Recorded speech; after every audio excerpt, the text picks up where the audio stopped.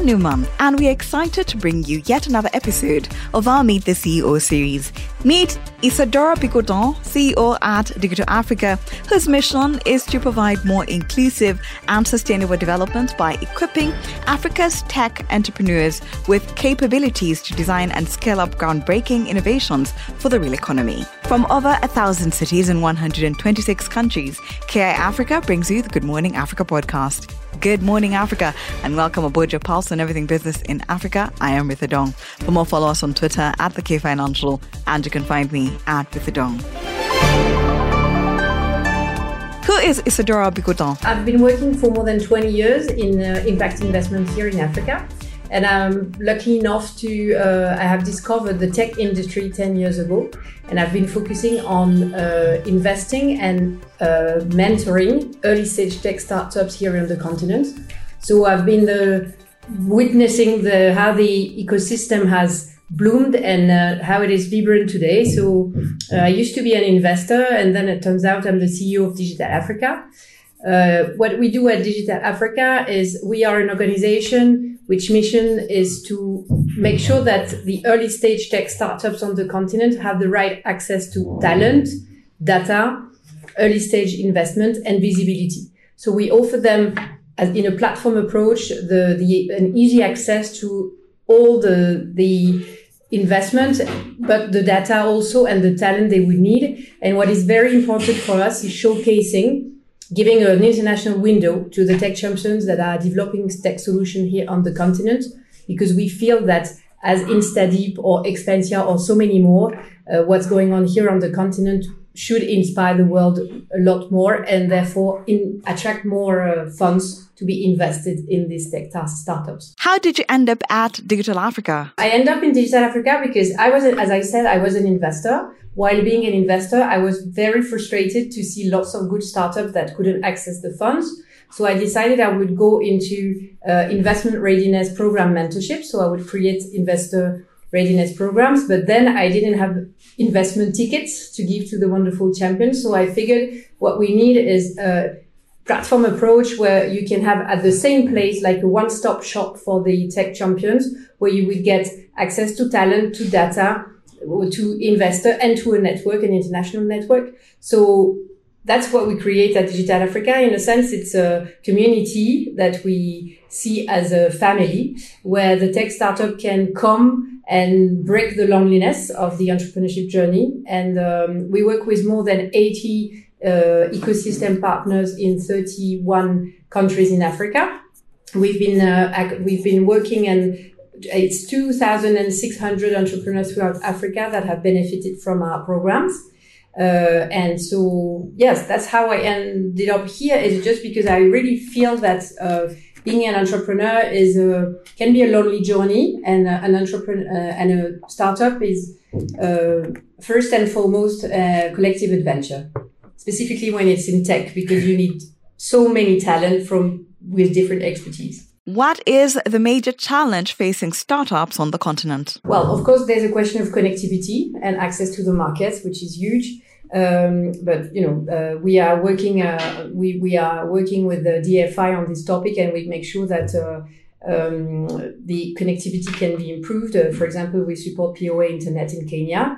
But apart from this, I really feel that access to the right business skills and soft skills are something which is key, because here on the continent you have lots of tech champions, but sometimes they lack the business skills to make sure that they have a real product market fit.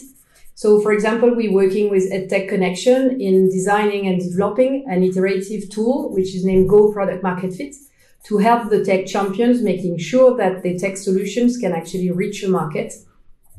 So for me, it's another challenge. It's really how do I make sure that that I have a real business that can be funded, because investors are here and they're looking for a profitable venture to invest in.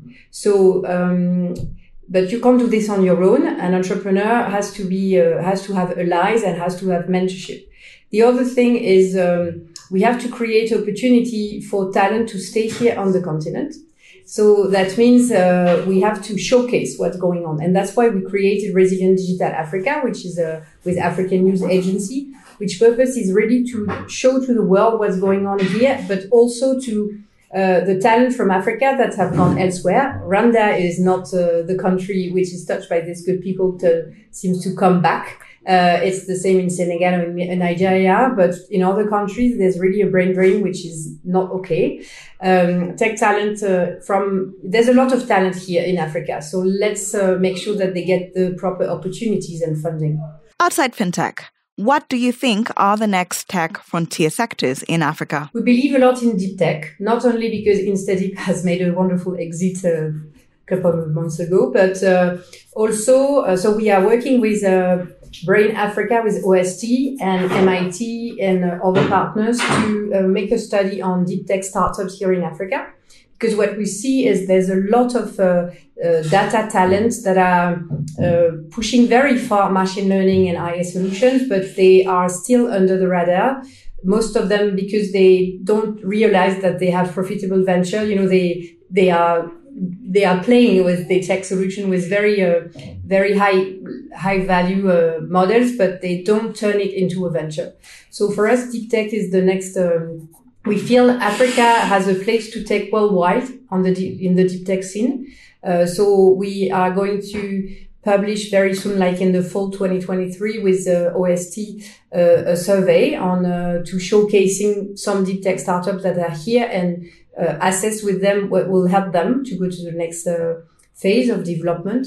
So in a nutshell, I think deep tech and ed tech also, because what we see is which is quite fascinating. To be honest, when I began my journey in the tech industry in Africa 10 years ago, my dream was for tech ventures from Africa to expand worldwide. And now the dream has come true.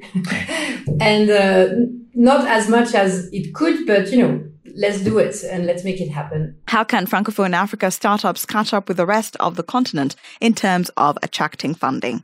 Yes, it's true that it's a shame, and specifically with the winter in investment that we had to face late 2022, it's 81%. The drop in Francophone Africa has been 81% in the amount of funds invested. So clearly there's an issue here. In a nutshell, I would say that it's moving in different countries in the term that government, like in Senegal, Ivory Coast, or Tunisia, even in Morocco, there's become the ecosystem approach is coming, and Silicon Valley was built upon public funding. So it's moving in these countries. What we have developed at Digital Africa is a specific fund named FTSE, which is really dedicated to tech champions operating in Francophone Africa. It's very small tickets of investment to make sure that these champions can actually initiate their entrepreneurship journey. We work with more than 60 venture builders, startup studios, partners on the ground to identify the promising startups there. That's something that we do. And in terms of how do we tackle this, I think it's moving. It's coming. The next unicorn will be from there. Take InstaDeep. It's a Tunisian startup and an exit more than 630 million euros is not nothing. Expensia is has been bought by a Swedish company. So really it's coming. We see in Senegal and in other places. And countries are adopting now in Francophone Africa digital strategy. So I think in terms of mindset, it will change things also, because it will, if you have let's take Rwanda, for example, if you have a very coherent strategy towards a digital transformation, then it works and it attracts talents and funding. So I'm very optimistic. If you were to share one life lesson with 18-year-old Isadora, what would that be? Well, the first thing I would say is if you innovate or if you are a change maker, it's normal that you feel lonely because you are opening doors that has not yet been opened. So you're not alone. Of course, when you challenge the statu quo, it can be a lonely journey. So I would say to myself at 18, don't think you're crazy because you want to open these new doors. Just go for it. And you will be surprised how many people will follow you. So that would be my first advice. And the second one, which I'm really love about the tech ecosystem here in Africa, is the fact that for me, it's a very nice combination of conscious leadership. So willingness to be useful to my community and leveraging on technology to achieve my goals more quickly. So going to the technology field, it's very fun to learn how to code. It's very fun, and even if you don't become a tech person, you will get the mindset, and that's the mindset of the 21st century. So you're not alone, and being a change maker, it's normal that you don't feel comfortable and that people around you will not maybe have the same vision as you have, but trust your guts and just go for it.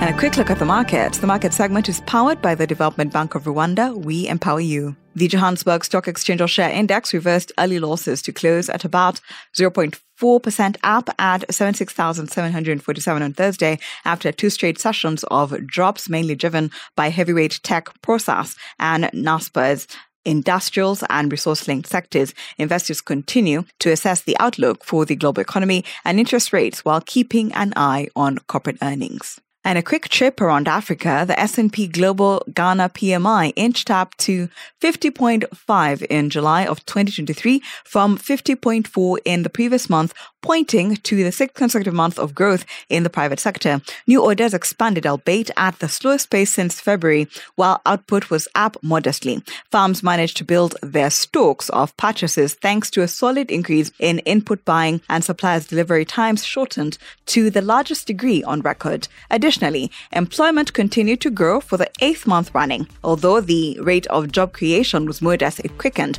to its highest since April. On the price front, input cost inflation eased, attributed to softer rises in both purchase prices and staff costs, with inflation at 38 and 17-month lows respectively. Finally, business confidence climbed for the 5th month to the strongest since January amid prospects of further improvement in new orders in the upcoming months. Thank you for always waking up with us. Good Morning Africa is a product of the K Financial. If you have any suggestions or just want to check out more stories, visit the website. That is thekfinancial.com, and don't forget to subscribe. You can also find us on all social media platforms at the K Financial, and you can find me at Isadora.